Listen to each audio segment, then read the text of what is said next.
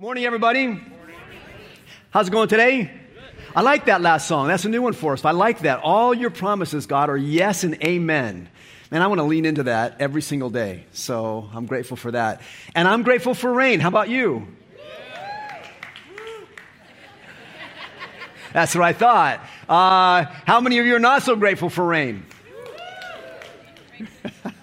You know, the Bible says, in everything give thanks. Okay, well, it's not 100 degrees today, and I'm happy for that. Okay, I don't know where y'all are coming from, but it's all good. We're going to look into Scripture today together, and we're going to talk about what God wants to do to make us whole. And to get us started on that journey today, I want you to look at this picture with me. Yeah. Oh, yeah. Clappage for the picture of my wife. Keep that up there for a second, you guys. So I love this picture, number one, because it's a picture of my favorite person. And I love this picture, number two, because this picture is a mosaic comprised of every picture I've posted from my phone onto Facebook over the last 10 years. Right? I am a brilliant artist. And there's also some website called Mosaically or something that let me do all this stuff in about 3 minutes. So, no, but that's all my pictures that I've taken from my phone and posted them onto Facebook and put them all together. And all the parts of that thing make one whole picture of my bride, which I just think is amazing. What would be more amazing if I could take all the pieces of my life and bring them into one consistent whole? Like where nothing was broken, where it all looked good together, it all fit well together. If I could do that with my life, that would be a miracle.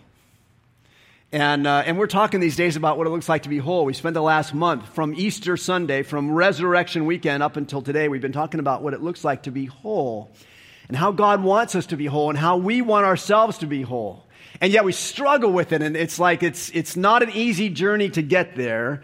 And so we're like, okay, God, I'm going to lean into this thing and figure out where you want me to be, how you want me to get there, what that's going to look like. So I want to do a little bit of review. This is going to be our last weekend in this series. We're going to go to something different next weekend. But for today, I want to start with some review of where we've been, and then let's pick up one new piece or a few new pieces to this whole puzzle of being whole, living whole lives in just a minute. So some background. Number one, nobody is automatically whole. We've said that repeatedly over this series. So you can just, if you come into church and you look around and everyone else looks like they got it dialed in and put together, you go, oh man, I hope I'm like them someday. I hope I'm like that family someday or that guy someday or that woman someday because they've got it all together. Nobody is automatically whole. So just like breathe a sigh of relief and go, oh, pressure off. Pressure's off because I'm not whole. You're not whole. The person next to you is not whole.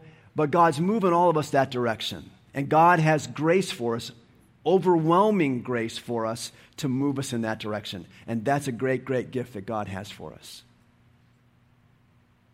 Second thing we've talked about as we've gone along, we saw this in the very first weekend, wholeness begins with resurrection. It starts with the resurrection of Jesus. If Jesus doesn't rise from the grave, stop coming to church. If he didn't rise from the grave, this is pretty pointless because there's no life after this. And maybe there's no hope for this life. But he rose from the grave, and if Jesus rose from the grave, then he promises something else, that if we trust him, if we follow him, then he promises to raise us up as well. So there's life for us. There's life in this life for us, and there's life in the next life for us. There's life for us, and wholeness begins with resurrection. And maybe you're newer to church, and maybe you're newer to who Jesus is and what he's doing, and maybe today's the day, and I'll give you an invitation for this and explain it a little bit later, but maybe this is the day to lean into Jesus and go, Jesus, I want in on that. I want in on resurrection to change my own life, because that's where it begins. And then we've talked about this idea that forgiveness is the path to wholeness. Nobody gets whole without forgiveness. Nobody gets whole without receiving forgiveness. If we don't receive forgiveness, because we've all offended somebody. If you live with somebody long enough or you work with somebody long enough, you're going to offend them or hurt them or disappoint them or fail them or something, and we're all going to need forgiveness. So nobody gets whole without receiving forgiveness. But there's another part of that, and that's this. Nobody gets whole without giving forgiveness. You cannot come to wholeness without offering forgiveness to somebody else. It's why Jesus taught us, when he taught his disciples to pray in what we now call the Lord's Prayer, he said, one of the things you should be praying is this: Father, forgive us our debts as we also have forgiven our debtors. Why? Because Jesus knew it would be important to be forgiven, and he knew it would be important for us to give forgiveness. And both of those things go into the pathway of being whole.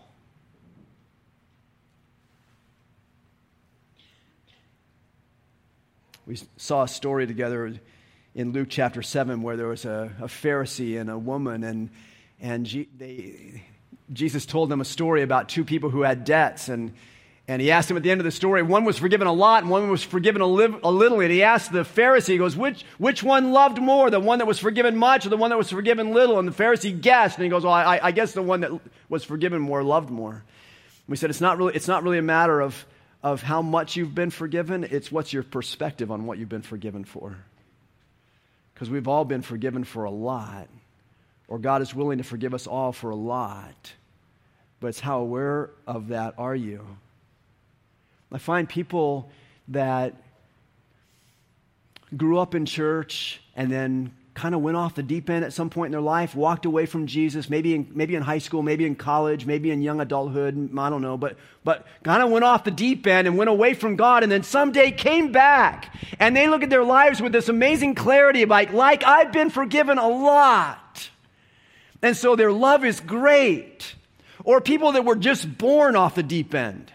Don't raise your hand, but some, they're like they never knew who Jesus was. They never got connected with him, and they're in their early days, like growing up in church, they were born out here somewhere, and then somewhere in their life, in college or after college or somewhere, they came to Christ, or maybe you came to Christ, and you're like, oh man, I get it. I know what I've been forgiven for. It's huge. You know the ones who struggle with this idea of forgiveness the most? It's those of us who grew up in church and stayed at it. It's the ones of us who grew up with Christ and then we stayed at it. We never walked away from him. And sometimes we think we've just got it dialed in. And we miss out, like that Pharisee did. We miss out on the idea that we've been forgiven a lot. When you know that you've been forgiven much, you love much. And that's the path to wholeness. Then last week we looked at the Old Testament. We looked at the 23rd Psalm together. We talked about our shepherd. And I was telling you last weekend, it's a really beautiful thing, really helpful in the process of growing whole. It's really helpful to memorize the scriptures and then to meditate on those scriptures and to sort of chew on them and reflect on them and let them shape your life. It's really helpful. So I said, you should memorize the 23rd Psalm. It'd be really helpful for you. Then meditate on that thing. And I read the reaction, and I know some of you are like, I can't memorize that. It's more than 3 words. Sure it is. I'm like, yeah, okay, so maybe you can't memorize that whole thing, but so let's learn 7 words. Let's memorize 7 words that sort of summarizes the 23rd Psalm, and let's put those into our heart, and let's meditate and reflect on those things.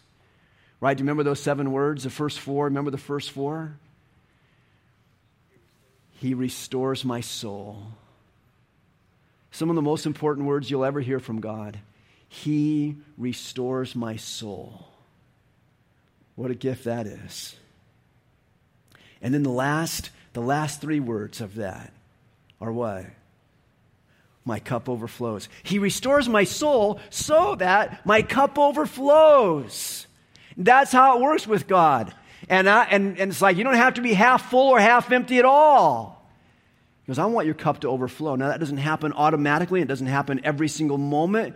But it's as we lean into Christ where we can say, the Lord is my shepherd. He restores my soul. My cup overflows.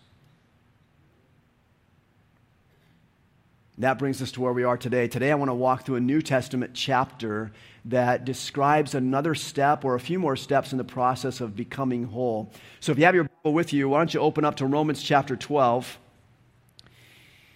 And I'm going to read this for you. Some of it we're going to talk about. Some of it we'll just read and then go on to some other things. But I want to read Romans chapter 12 for you. If you have your Bible, you can open up there. If you have a smartphone, you can open up on the YouVersion Bible app and follow along with that. That's great. If you just want to listen, that's fine as well. Romans chapter 12, written by the Apostle Paul, says this. Therefore, I urge you, brothers and sisters, in view of God's mercy, to offer your bodies as a living sacrifice, holy and pleasing to God. This is your true and proper worship. Don't conform to the pattern of this world, but be transformed by the renewing of your mind. Then you'll be able to test and approve what God's will is, his good, perfect, and pleasing will. For by the grace given to me, I say to every one of you, don't think of yourself more highly than you ought, but rather think of yourself with sober judgment, in accordance with the faith God has distributed to each of you.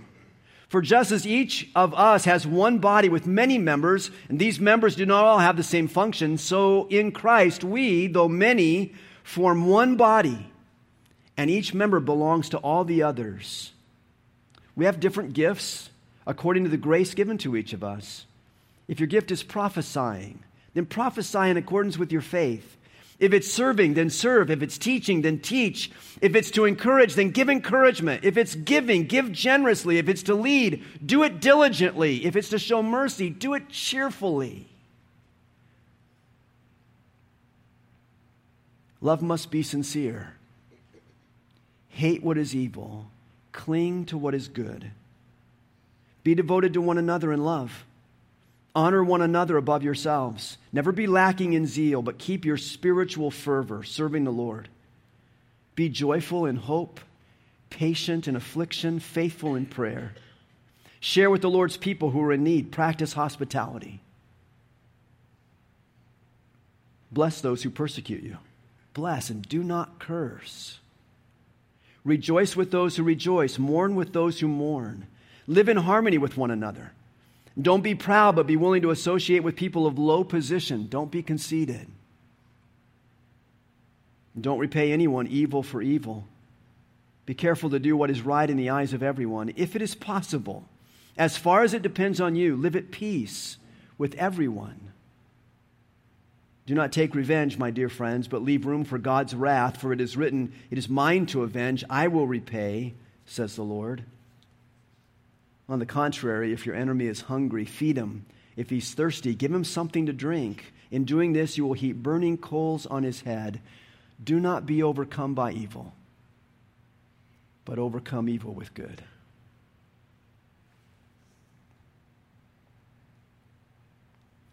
Paul had a process when he would write. He had a pattern that he would use when he would write things. If you're a writer, you probably recognize the more you write, the more you see patterns in your own writing style. And Paul was like that as a writer. And so when he would write these letters, kind of this new art form that he created to encourage the churches around the Roman Empire, that either he started these churches or he was just sending a letter to encourage them. He had this pattern where he would spend the first part of his letter talking about God. Because it's like, I can talk to you about how you should live for God, but until you know who God is and what God does, it doesn't make a lot of sense to practice stuff. So he would spend the first part of the letter giving theology, and then he would give the last part of the letter to practice. And here in his letter to the Romans, it's the same thing. He gives the first 11 chapters to theology. The theological truths that are in Romans 1 through 11 have changed the world. We've spent time in those before. We could come back to them, but I'm going to skip over them and trust you to read them for yourself this week, chapters 1 through 11, okay? And we're going to jump into chapter 12, which we just read, and chapter 12 begins the practical section where he goes, all this stuff that's true about God, let's live it out these ways, and that'll move us toward wholeness. So he starts off by saying, therefore, which is a marker that you should always look back at what came first. So that's the theology side. He goes, therefore, because of all of that, in light of God's mercy, I want you to do something. Do you know things about God? Some of you have been here a long time. I'm pretty sure you know some things. What do you know about God? Let's do a little interactive. Tell me something you know about God. He always keeps his promises. He always keeps his promises. He's trustworthy. What else do you know about God? He's love. Good one. Everyone know that? Yeah, we're all agreeing on that. Yeah. What else do you know about God? Anything? God is faithful. Forgiving. He's your creator. He's everywhere. Good. Oh, we got a lot of things going, right? How about this one? God is merciful. That's a fascinating one to me because of all the things we usually talk about when we describe God, in my recollection, it's all anecdotal, but in my recollection, we don't very often talk about God's mercy. But Paul says it's because of God's mercy that everything else comes. It's because of God's mercy that God gives us grace. It's because of God's mercy that God opens up a path to heaven to be with God forever. It's because of God's mercy. God has this amazing mercy, and he says, in light of God's mercy, I want you to do something. I want you to present your bodies as a living sacrifice. So one of the parts of our mosaic that we're trying to build as we try and become whole in our lives, like, we got this God piece, and God is merciful, and now God, this merciful God, asks me to give my body, to give my life as a living sacrifice. You know how Old Testament sacrifices were sacrificed? Dead or alive? Dead. Take the mystery out of it. They killed those animals to do these sacrifices. Now Paul says, look, that's not what we're doing as Jesus followers. We're not doing dead sacrifices. We're doing living sacrifices. I want you to give up your life for the sake of Christ. To do that, something has to change. Something has to change. He says, I want you not to be or no longer to be conformed to this world. We get so squeezed in by the world. In fact, one translation says it this way: don't let the world squeeze you into its mold. That's a good translation of it, because to be conformed to something means something is pressuring you from the outside in. Our world pressures us every single moment of our lives. It's always trying to squeeze you into a pattern, squeeze you into a mold, make you look like it. The world talks about creativity, but they want us all to be the same. That's why we categorize things so much.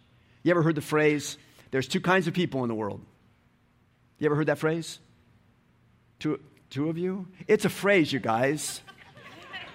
All right, so there's two kinds of people in the world. Then they proceed to tell you what the two kinds of people are, and they assume you've got to fit into one of those. Like there's Republican and Democrat. There's two kinds of people in the world. And you go, I got to pick one. Why? Why? Because the world wants to squeeze you into its mold. And if you don't fit their categories, they don't know what to do with you. You go through all your life and you go, there's two kinds of people in the world. There's two kinds of people in the world. It's like, why do I have to fit into that? Take any pairing of two kinds of people in the world and ask yourself where Jesus fits into it. Unless the pairing is like breathing or not breathing, or it's like he's not going to fit into these pairings. Why? Because he's not letting the world squeeze him into its mold. He goes, I want you to present your bodies as a living sacrifice. I don't want you to be conformed to this world, but I want you to be transformed. Well, there's the crux of the mission of the church, isn't it? And what's the mission God has put us on? It's to transform as many people as possible into passionate and productive followers of Jesus. That's the mission that he has for us. Transformation. He goes, don't be squeezed to the world's mold, but be transformed. How? By the renewing of your mind. Like, let your mind be changed. Let your mind be made whole. I want you to be transformed by the renewing of your mind. We do so many things around here that are about transformation.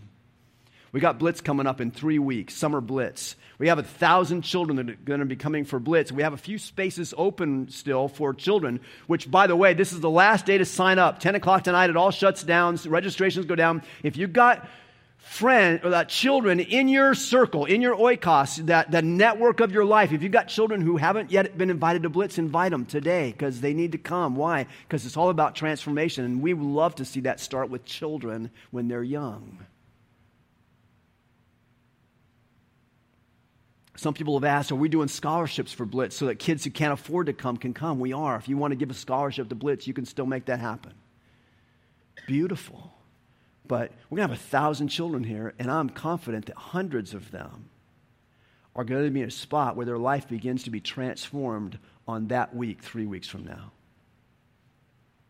We do small groups at Lakeside. Why? Because we get into the Bible in those things. And in those Bible studies or those small groups, it's not just about Bible study. It's about connecting and sharing and praying together. But in the Bible study part of that, we're renewing our minds. We do study groups. Like right now, we've got the Living Grace study group going on, and it's about renewing our minds.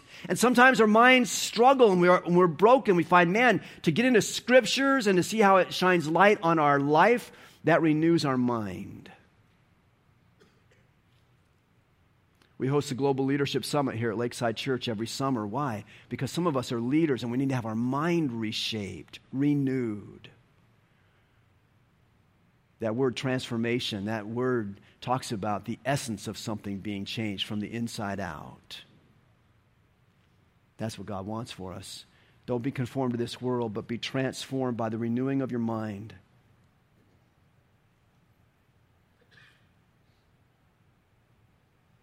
But make sure it goes beyond your mind. Make sure your renewal is not just in your mind. Make sure your renewal is not just intellectual renewal. Have you ever known a know-it-all? Oh, you have. Yeah, and how is it? If you're sitting next to them, don't react. But is it always comfortable? Like life is easy and good when you're know-it-all, when you're with a know-it-all. Is it all that easy? It's not that easy. It's hard. It's hard because they got to tell you they're right on every single thing. Have you ever met a Christian know-it-all? It's worse. What happens for some of us sometimes is we go through our spiritual journey and we're letting our mind be renewed and we got all this knowledge, but we get stuck in our transformation process with the knowledge piece of it. And when we get stuck with the renewing of our mind, without the renewing of our life and our attitudes and our actions, when we get stuck with just the renewal of our mind, we get stuck ugly. Christian life was never meant to be just mental. It was never meant to be just intellectual. Now it's not anti-intellectual. It's not that at all. We ought to use our brain all the time. God made it. We ought to use it all the time. But we can't let our renewal stop just with the intellectual. It's got to go to our attitude. It's got to go to our heart. It's got to go to our hands. Look at some of the other verses or the other statements that Paul makes in Romans chapter 12, verse 9. It's really practical starting in verse 9. He says, love must be sincere. Literally, the word he uses is unhypocritical. Love must be unhypocritical. When you go, oh, okay, sure, it should. What does that look like? In ancient theater, especially in the Greek world, they would have these theaters that would seat literally thousands of people. You would be seated so far away from the stage that you couldn't see the faces of the actors who were portraying the story on the stage. And so the actors would often have a big mask that they would wear. And the mask would have, depending on what the character's nature was, the mask would have a big smile or a big frown or a big angry look. And the word hypocritical means to stand behind the mask.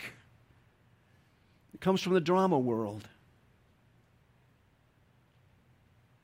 Paul says love must be sincere. Love must be unhypocritical. Love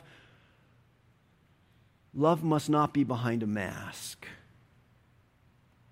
Because I want you to love without a mask. I want you to love that way. I want you to love sincerely. Why? Because it's the most vulnerable place you can be. And when you're vulnerable, you are open to life change. When you're vulnerable, then you're open to transformation. But vulnerability is really hard. I don't know how many of you are binge watchers. Any TV show binge watchers in the house? Yeah, some of you. I've not been that, but I got kind of into the show that's been out called The Crown on Netflix, and it's a story about Queen Elizabeth and her husband, Prince Philip, and their family, and how this all goes in their early days. And it's been captivating. I can't imagine how hard it would be to be a royal person with all the eyes on you and responsibility and all that goes with that. And so it tells, and I don't know if it's a true story, so it may just be total fiction, beats me. I don't think Prince Philip sat down and went, let me tell you how it all was. I don't think that's how this works. But in the story, they go through all this trouble and conflict and pain. And then at one point, Prince Philip, who's now like 97 years old or something like that, at some point when he was younger, he was trying to express his affection for his wife, but he had a hard time doing it.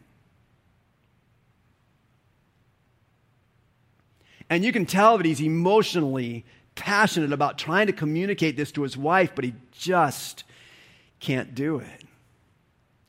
And he's actually kneeling next to her to tell her how much he likes her. And he can't raise his head. And he finally gets the words out. From his knees, he says, I just want you to know I love you. I'm like, Your Majesty, look her in the face. Look her in the eyes and tell her that. Be vulnerable with that. When you love someone and you're vulnerable like that, that's when it changes you.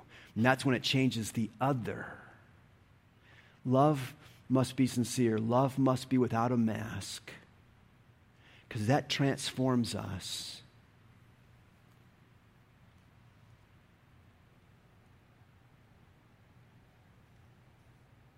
In verse 16, he says, live in harmony with one another. That's a funny phrase, too, because literally what he says is, be of the same mind with one another. I'm like, in the whole church? Be of one mind? Be of the same mind? How are we going to do that? Number one, that doesn't even sound possible. Number two, it doesn't even sound lovely. Like, really, we're going to have no opinions, just one opinion? We're going to do groupthink? That's what church is? I'm like, I don't think that's what he's saying. So when the New International Translators translated this, they said, live in harmony with one another.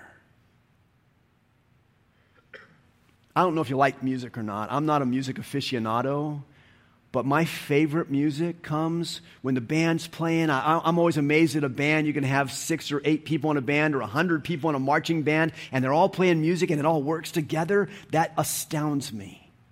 But what I love is when the vocalists break out of unison and suddenly go into harmony. I find that thrilling. I find that uplifting. Jesus goes, I find it the same way with my church. Live in harmony with one another. He goes, I find it the same way in families. Live in harmony with one another. Make music together. Be on the same page. Be in the same sheet music. Be on the same chord chart. But be in harmony with one another.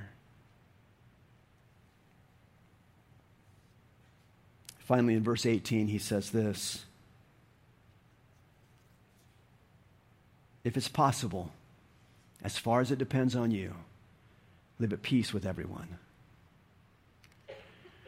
That word peace is the Greek word eirene, but it represents the Hebrew word shalom. And shalom means wholeness. It means all the pieces of your life have come together. And all the pieces of your life are different. They are disparate activities and thoughts and conversations and relationships. They are scattered around the spectrum of what happens in your life. But those things all come together and they become a whole. That's what he's asking for. If it's possible, as far as it depends on you, live at peace with everyone. It's an interesting phrase that he puts in there, as far as it depends on you. Because there are times when somebody else won't let you live at peace with them. They just won't let you. Now, it can be a cop-out verse too, can't it? I tried everything. I sent them an email once, like 6 years ago. They never responded. I think I used the right email address. I've tried everything. He goes, no. If it's possible, as far as it depends on you, how far do you go to make peace? How far do you go to be at peace? He goes, that matters in the process of wholeness. And when we do these things, And that's not all the things, but when we do those things, all these different parts of our lives, the part that's God and how merciful He is, and the parts that's us and about how our mind works and how our soul works and how our actions and our attitudes work, then all those things come together to make a whole. Look at this picture. I love that picture because it's a picture of my favorite person. I love that picture because it's made up of a bunch of other little pictures that are favorite pictures in my life. But mostly I love that picture because it's a picture of someone whole. Not perfect, but someone who's redeemed, someone who's forgiven, someone who forgives and loves without a mask. I want to be like that. Jesus wants us to be like that. And toward that end, He restores my soul. My cup overflows. Jesus, I pray for us today that these things that You describe for us in Romans 12 will be lived out in us. I know, Lord, that we come from all different places. So many different places we come from on a Sunday morning. And some of us came from peaceful breakfasts this morning, and some came from noisy car rides in the car with children who can't find their socks. Some of us come from alcoholism and addiction. Some of us come from a job promotion. Lord, we come from all over the map. But today I ask that You would build these things into our lives, an awareness of Your mercy, a desire to present our bodies to You as a living sacrifice, that we would be transformed by the renewing of our minds and our attitudes and our actions, that we would love one another without a mask, that we would be at peace with one another, and we would have wholeness. Lord, all these things come as gifts from You, so we lean into them, we receive them today, we seek to live those out today. In the name of Jesus, amen.